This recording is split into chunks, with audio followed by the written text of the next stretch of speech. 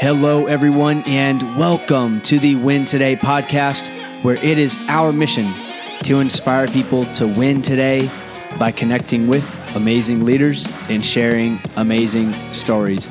My name is Ryan Cass, and I am your host, and it is my passion to serve others and equip you with tools to win today, tomorrow, and in the future. We are committed to bringing you dedicated, talented, and passionate experts that will inspire you, educate you, and push you to reach your goals and secure a prosperous future in life for yourself, your family, your community, and those around you. We love inspiring people to win today, push forward, overcome obstacles, and live their greatest life. If you enjoy what you're hearing, please help us grow and continue to serve as many people as possible on our mission by sharing the podcast, subscribing, and if you feel led, hitting one of those buttons that has 5 stars on it. Now, thank you so much for tuning in, and let's connect with our guest. What's up, folks? Thanks so much for tuning in. This is episode number 29 on season 2, and I'm joined by Gab Bosché. Gab is the founder of Millennial Solution. In addition to that, the co-founder of the Purpose Company and co-author of best-selling book, Purpose Factor. Gab, thanks so much for hopping on the show today. It is so great having you here, especially being someone that's followed you for a long time and now working with you. Hey, I'm so honored to be a part of this. Thanks for having me on. Absolutely. So you've had the opportunity to work with thousands of people all over the globe, work with Fortune 500, Fortune 50, the military, give TEDx talks, and your name is no secret to many people across the world. But what is something that is not on your bio or your resume that makes you really proud, and why? Ooh, good question. I mean, there's so many things. I think the things that I'm most proud of are the things that I failed at, because, and those never make it on the bio, right? Because that would just be a ridiculously long and actually very uninteresting explanation as people are introducing me to do keynotes and things. But I mean, I've tried so many things and failed at them. And I think like one of them, I did beauty pageants for like 10 years, thinking that was going to be kind of my foray into leadership and media and platforms and things. And I tried so hard thinking that one outlet was going to then turn into everything else. And so I think I'm probably most proud of the fact that even though I had no chance of winning, like looking back, I'm like, I had so much confidence, too much confidence, one would say. But I'm thankful that I'm very kind of pig-headed in a way and just like, no, I'm going to do this. And it made no sense, but I did it anyway. And the skills, obviously, it outweighed the tears, I suppose. But yeah, I've done so many things and failed at them. And while I was doing them, I was convinced that was the thing I was supposed to do. Mm-hmm. No, I love it. This is my favorite question in the world to ask now, and especially right off the bat, because you get so many unique answers. But then what it does is it shows who someone really is down at the core level. And what you mentioned there was, hey, I don't even like using the word failure. I call it opportunity. But Sure. You embrace these opportunities that you've had in your life, and it shaped you in some way. And it's interesting. This morning I was running, and the latest business that I launched with my good friend Chris Singleton, Champion Tribe, it's this community of people that want to live an upgraded lifestyle and be a champion of life. And we have 5 pillars of family, faith, fitness, finance, and foundation. So how we give back and serve the community. And so we've got people that are really good in some areas and want to grow in others. So for me, fitness is my strong point. So I'm up running early in the morning. So I'll post videos like at 5 a.m. like, hey, get up and go, or just something that's on my heart. And this morning I posted about 409. You know, the household cleaner 409? Mm-hmm. Do you know why it's named 409? I do not. So the founders of 409 had 408 unsuccessful opportunities. Oh, wow. And it was on trial number 409 that they finally struck gold. And that is why 409, which is probably in everyone's cabinet at home, is named 409. That's awesome. Just embracing that. Yeah. Well, that's a great question. I've done hundreds of podcast interviews and I've never been asked that one. So keep it in your rep. But I feel like that's a really good way for people to humble brag. So I think it's a cool way. I clearly did not take the opportunity. But I think that's a cool way to cue people up. I love it. Yeah, no. And that's definitely the first time someone has said, well, I'm actually proud of something that I didn't do successfully. So really awesome. One thing that you do now in your work, Gab, is you help people with identifying their purpose and using that to serve the world. And purpose, as defined through you and Brian, and now even with me as a client, what I know purpose to be is the best of what you have to help others. Mm-hmm. So why is it so important for people to identify their purpose and use that to carry them through life? I think most people have a working definition in their head about what purpose means. Like if I were to, leave my home and go ask your average professor or barista or accountant, what do you think purpose is? Or do you know what purpose is? They'd all nod and say yes. And then you start to ask them, what does it mean? That's when people start to have some varying definitions. And I think growing up, being an addicted to achievement athlete myself that got straight A's and felt like if I achieved, then somehow I was worthy of something. I didn't love that people just kept telling me when I asked what I should do next, that I should find my purpose, because it felt like a platitude. And I don't do well with platitudes. And so I was like, you're telling me I need to do something, but you're not telling me how to do something. And I had just this natural frustration with it.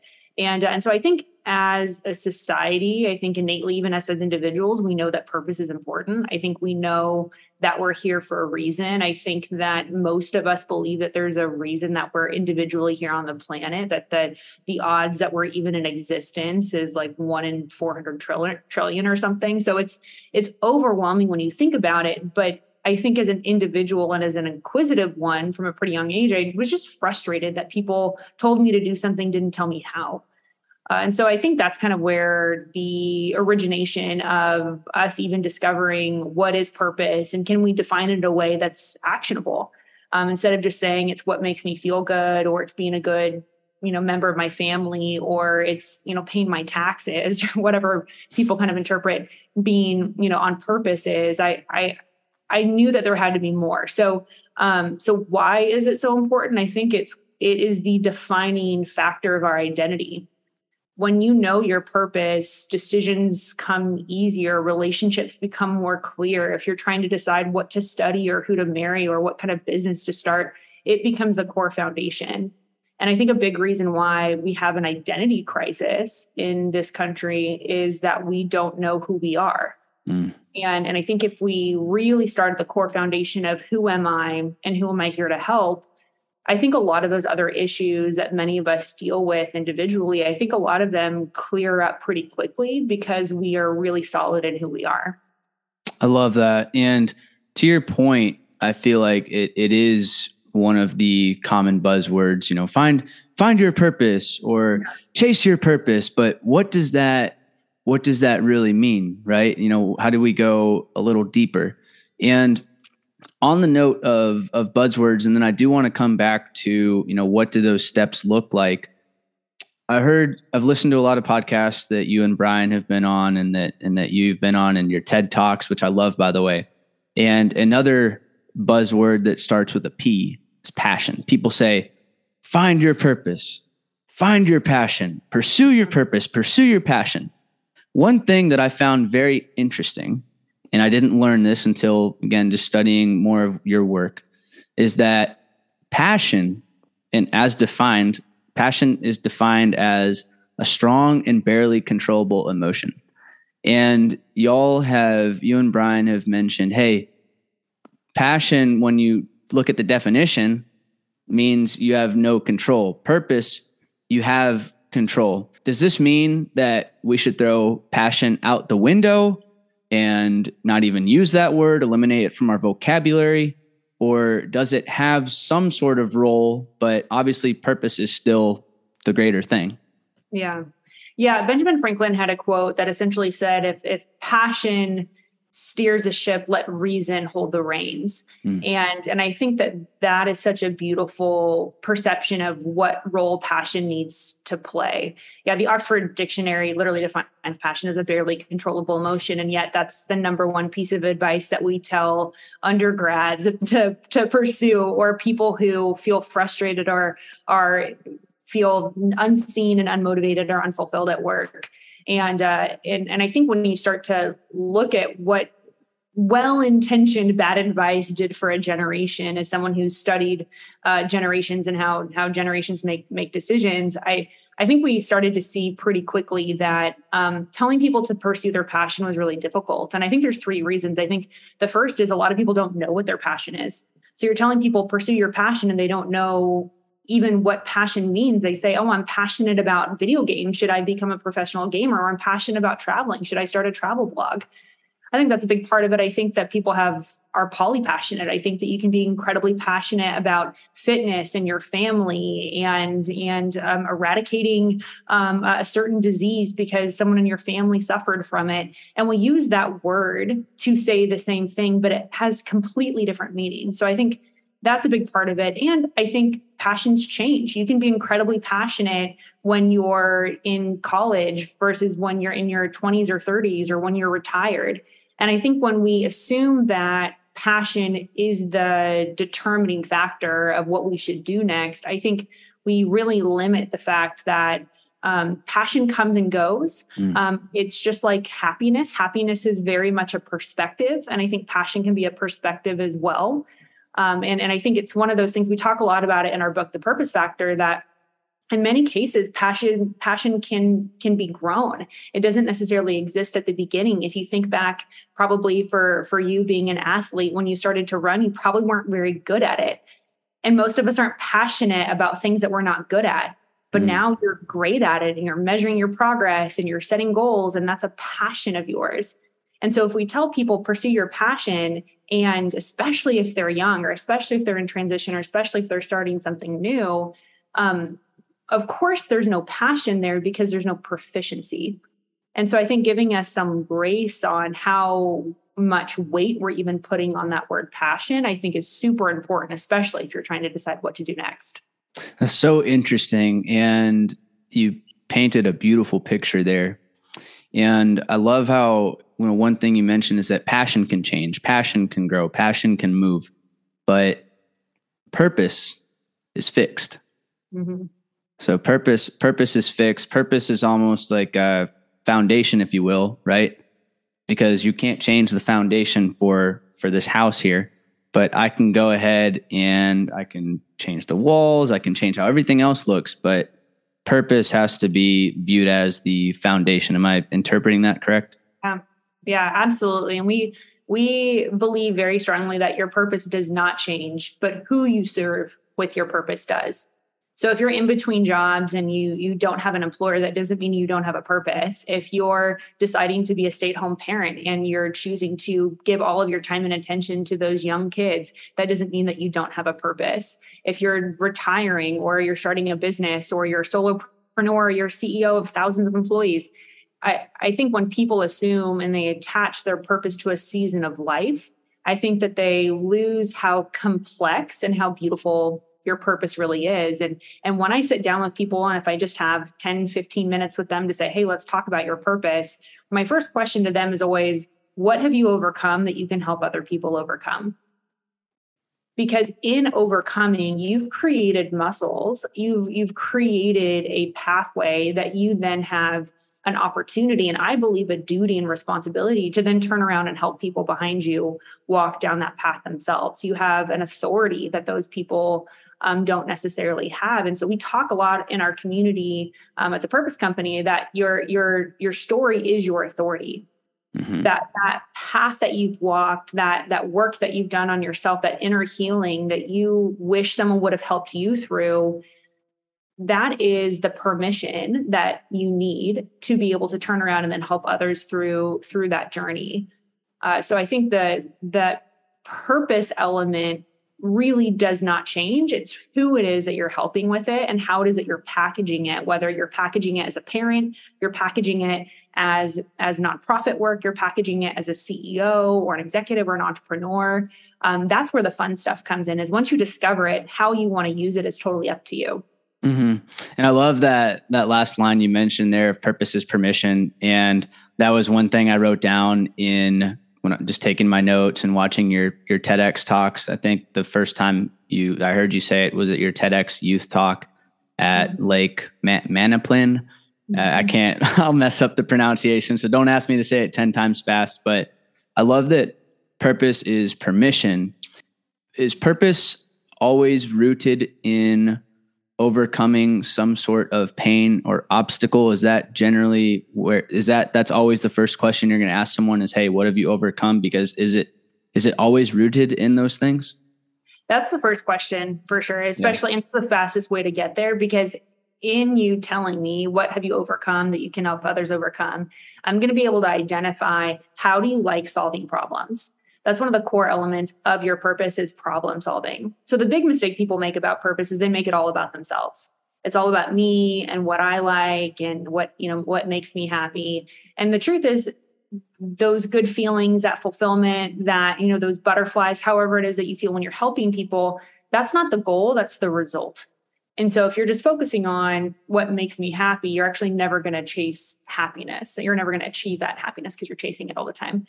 But yes, I think the first question I'm always going to ask people is, what have you overcome that you can help others overcome? Because I'm going to identify, okay, what types of problems do you like solving? Do you like solving individual problems? Do you like solving major, massive systemic problems?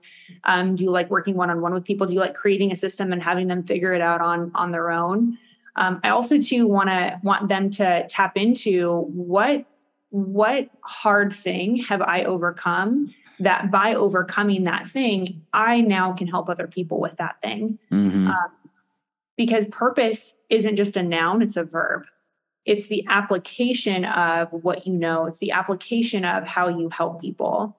Because I think a lot of times we talk about being kind or random acts of kindness. And I always had a hard time with that, because I truly never believed purpose was about random acts of kindness. I really thought it was about intentional acts of service, of how do I intentionally take this thing that I have and then package it in a way that only I can deliver and pull on my experience, my insight, my education.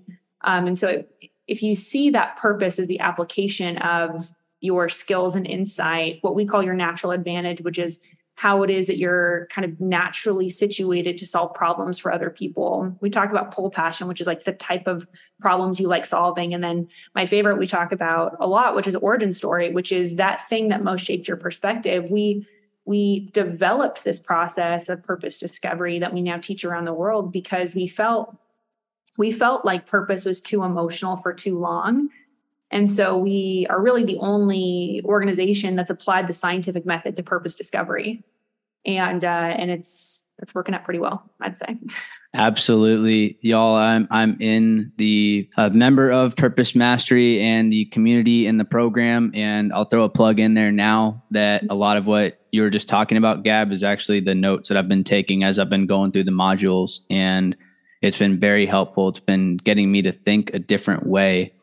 And I can resonate with a lot of what you're saying, because the reason why that goal board is right behind me and the genesis of that, and I believe we've briefly talked about this, but I've shared this on the podcast, is that, I grew up in a family with a systemic trend of alcohol abuse and mental and emotional abuse. And I made a decision that I'm not going to be the next one. I'm not carrying this trend. The buck stops with me. Yeah. And by doing the research on, what makes people like Richard Branson, and Tony Robbins, and Warren Buffett, there's a common theme that they all write their goals down. Yeah. I'm thinking, hey, let me give this a shot and just see what it does for my life. And it has completely changed everything. And that's why I'm so passionate about why I do what I do, because by grabbing a pen and paper, you can chart any course that you want for life, and you can avoid becoming the next one, whether it's the next alcoholic or the next abuser, the next narcissist. You can go all the way down the line. But why that is there right behind me is because of a place of pain that I had growing up. And now you help other people reverse their own, whether it's families of origin, the bad habits or the genetic proclivities. And I also too come from a family with substance abuse. And what decision was that for you? And I don't know how openly you talk about it with your community. But what has that been like for you to separate from your family and say, hey, I'm thankful, right? You always want to be grateful for what it is that your family gave you, the traumas. I'm not grateful for the actual trauma, but what the gift the trauma gave me, I'm grateful for. Mm-hmm. And for how it is that they, did their best raising us. But what has that transition been like for you to draw that line in the sand? Have you had pushback from your family? No, actually, it's awesome. Strengthened the family. There's been times where I've been very vulnerable on this podcast, and I love this podcast too. Just it's been a way for me to help others, I believe, not be afraid to share what they've been through. And as you mentioned, it's absolutely a gift. The moments weren't gifts themselves, sure. But this right here is a gift. And I want everyone to understand that we don't get to write the book, right? Mm-hmm. We don't get to write all the chapters, because if we did, there wouldn't be divorces, there wouldn't be murders, there wouldn't be abuse. Yeah. But we do have the opportunity to allow these things to shape us or break us. Choose option number one. And for me, it's actually strengthened the family. And believe it or not, Gab, the coolest thing ever is that they're doing this now too. That's awesome. It is like the coolest thing. That's the best. I love that. It is the coolest thing. And that's why I look forward to, continuing to work with you and get on stages and tell this story, because it's just everything. Like it's incredible. So I think what we're getting here for people, they understand the starting point, the question to ask themselves, to identify their purpose. I want to go one step further. And okay, so you've asked, what is that obstacle that you've overcome, and really what problem can I solve for myself that I can solve for others? But what is one more step beyond that? Cool. Well, I just want to now interview you. I'm like, Ryan, I have so many more follow-up questions. Tell me everything. Because it's candidly, it was one of those things that as I transitioned into speaking much more publicly about my dad's own alcoholism, I had that tension point of how do I share my story, but also to cover the shame of people who have done things and are continuing to do things. My dad isn't in recovery or anything. And I think that moment, and I hear that a lot from people in our community, is there's the balance of you honor the person, but you also to honor your story. And so I'm so thankful for you. And I just want to say how proud of you I am that you have honored both and have reversed the trend. And they're now in your stead, which I think is incredible. Yeah. So congratulations. Thank you. It's a lot that goes into it. Your question was, so once you kind of identify the problem that you want to solve and kind of how it is that specifically you want to help people, I think with your purpose, the big thing is kind of the third, if I have like a 15-minute coffee or like drive by with someone, or one of my clients is like, hey, can you help my kid figure out their purpose in 10 minutes or something? I then really want to know, how it is that they find fulfillment. So I'll ask someone, what was your most fulfilled day at work? And I say at work because I don't want them to share when my son was born, or, when I, achieved this race, et cetera. I want to hear something really hard that you were put in a situation where you either couldn't win or is challenging, or you were given the reins and you could make a decision and there was a possibility of failure, maybe even the presence of failure. What was going on? And I think in those moments where we find fulfillment, I think fulfillment is evidence of our purpose at work. And that's why we have those moments where, like, man, I could do this all day. Hey, I love podcasting. I could do this all day. I love speaking. I loved coaching. I loved that moment where I got to help that mom figure out how it is that she was going to pay for her groceries, whatever it was. You have those moments. And I think that those are arrows to point us to what our purpose is at work, and we don't realize it. So that's usually what I'm wanting to break down is, okay, what is a hard thing at work that you processed through, that you made a decision, that you overcame something? And then how was it that you were recognized or rewarded at the end? That's a huge one. Yeah. I think a lot of times we talk about motivation, and most times people talk about push motivation, making yourself get up, making yourself, eat the broccoli when you want the cupcake, making yourself, go out on a date nights when you don't want to, and you're fighting or whatever it is. And I think when you start to push, I think the key isn't as much pushing as much as what we call pull motivation, which is when your purpose starts to pull you in a certain direction. And so that's usually what I'm looking at. It's fulfillment is more of a pull. It's like you pull yourself out of bed because you're so excited. You pull yourself into that meeting because you can't wait to present. You pull yourself into that difficult situation because you know that you have the right answer. Mm-hmm. So that's usually what I'm looking forward to is, what are those moments that you came alive, that you found fulfillment in a situation that you couldn't control. And at the end of the day, you either were recognized for it, you personally felt fulfillment from it, and or you had what we call fulfillment transactions, where you had, like, your tank was full at the end of the day and you're like, I could do that all day, every day. I believe that once you find your purpose, you can have fulfillment on demand. And I experience that when I have hard days, when I have hard seasons. I know that I can pull into my back pocket and have a moment where I can recreate fulfillment because I know what fulfills me. I know what my purpose is and how to use it. I love that. So I think folks should be convinced by now to identify their purpose and ask themselves these key questions. But going on to expand on that a little more, if folks aren't convinced, what does the research say about the importance or the benefits rather of identifying your purpose? Because one thing that, you're a voracious student of this and you've read hundreds of books. I know that there are so many benefits, even the neuroscience behind this. Like, I wish we could nerd out for another hour on this.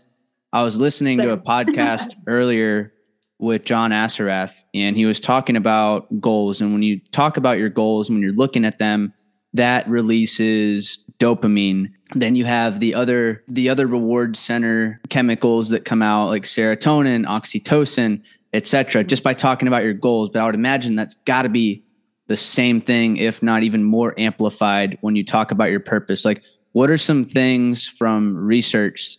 What are some benefits rather that tie to identifying your purpose? Sure. Yeah, we measure a couple of things. And so I'll kind of call out one, which I think is really interesting. I think your audience will love it. But I mean, we see it inside of companies because we help individuals find their purpose at work and apply it to the workplace. And so we see massive increases in retention, overall engagement, absenteeism goes down because people want to show up because they feel like I matter and the work I do matters. I think you also see a huge connection in relationships where, and Brian and I, who you were mentioning, Brian's my husband who I run the company with, but we always joke around about how we want to create a dating app based off of purpose. Like, wouldn't that be so cool if we could connect with people and see each other in who they are and what they want to do with their lives and support them in their purpose, which I think is really, really cool. But I think some of the coolest studies around purpose are about longevity. And that, as someone who is looking at how do I steward this time on the planet as best I can, was amazing to me to see the connection between the longest lived people. When you look at where the most amount of centenarians are in the world, there's a core concept of purpose.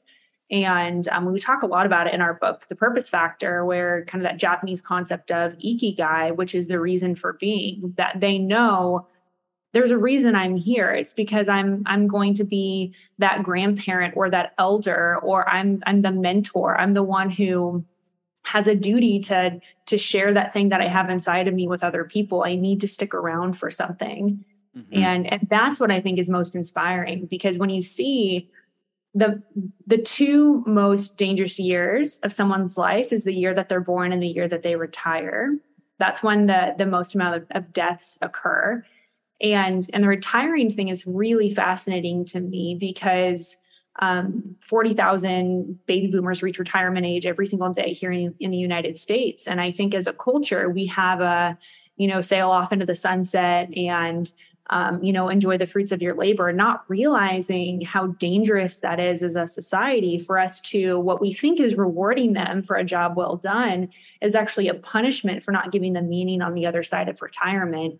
And so we're seeing a lot of our clients bring people back in as advisors and mentors and to help with apprenticeships, et cetera, because they realize that there's so much wisdom in the elders of our society, and they're not done yet. And they don't want to just sit and watch TV, et cetera. And so the longevity piece, I think, is, for me, such a beautiful point to just how intrinsic purpose is to our overall well-being.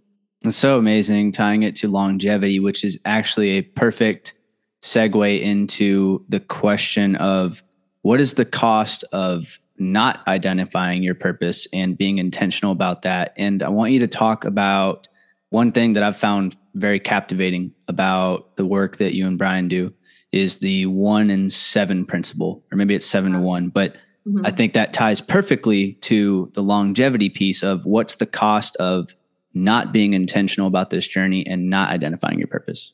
Yeah. Briefly, the 7 to 1 principle is a concept that we developed after Brian's grandmother passed away, where we're nerds and we were having coffee one day, and Brian just said, I wonder how long 1% of someone's life is. I was like, I don't know, maybe like a couple months. And so he pulls out his Excel spreadsheet. This is, shows a lot about our relationship. We hang out over spreadsheets, and he did the math, and we looked at kind of your productive life. So, over the age of 18, the average person in the United States dies at 78. And what we found was 7 months equals 1% of your life. Like, it's only 7 months. It was so sobering to us. And we actually have like a little ticker on our desktops that go every 7 months. It resets as a very sobering reminder that you lose 1% of your life every 7 months. And when you think about it, how many times do you say, oh, I'll write that book in the next couple of months, and 7 months passes, or, oh, I'll finally start paying off my debt, or I'll, start the diet next year. And we're losing percentage points of our life waiting for something. And I think it's crazy. And so, I think that's a big part of it. I think that there are so many other dangerous components of, and I think evidence when someone doesn't know their purpose. I grew up boating. And so one of the first things that you learn as a kid is if someone's drowning, you don't jump in after them.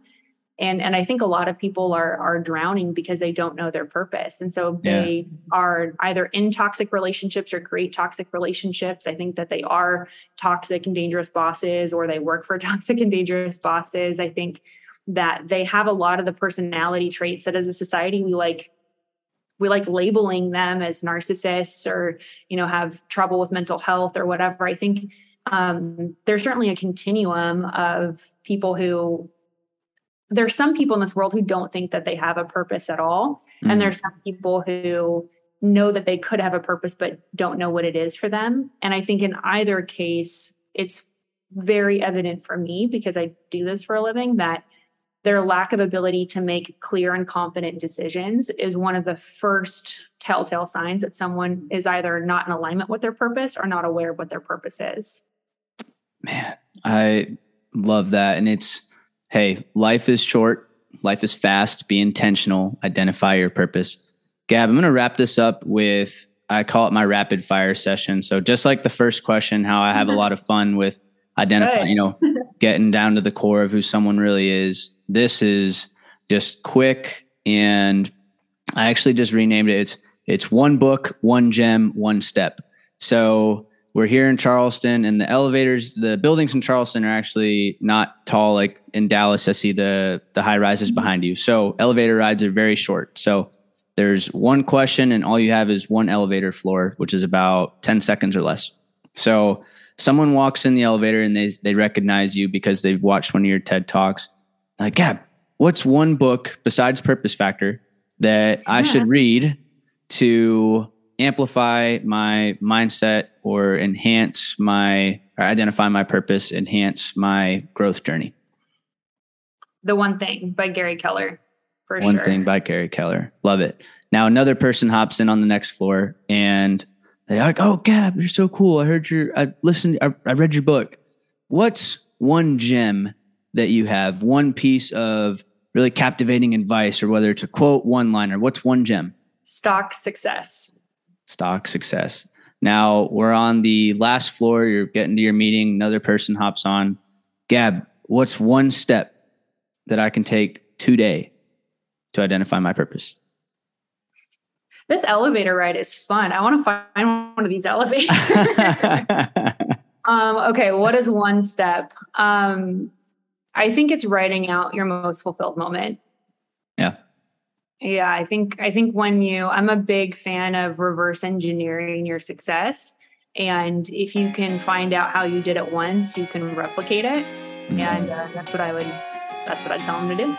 I love it. Gab, how do people keep up with you and all of the amazing work that you are doing? Yeah, so they can hang out with us on Instagram at Brian and Gab. And we've got a free Facebook community where we do live trainings and tons of content. And that's at sevenfigurepurpose.com. And those are kind of the two places where we hang out the most and give insight and answer questions, get to meet people. Check it out, folks. And Gab, thank you so much for hopping on, what you're doing. And folks, take the time to identify your purpose, walk in purpose, live in purpose, and win today. Thanks so much for tuning in.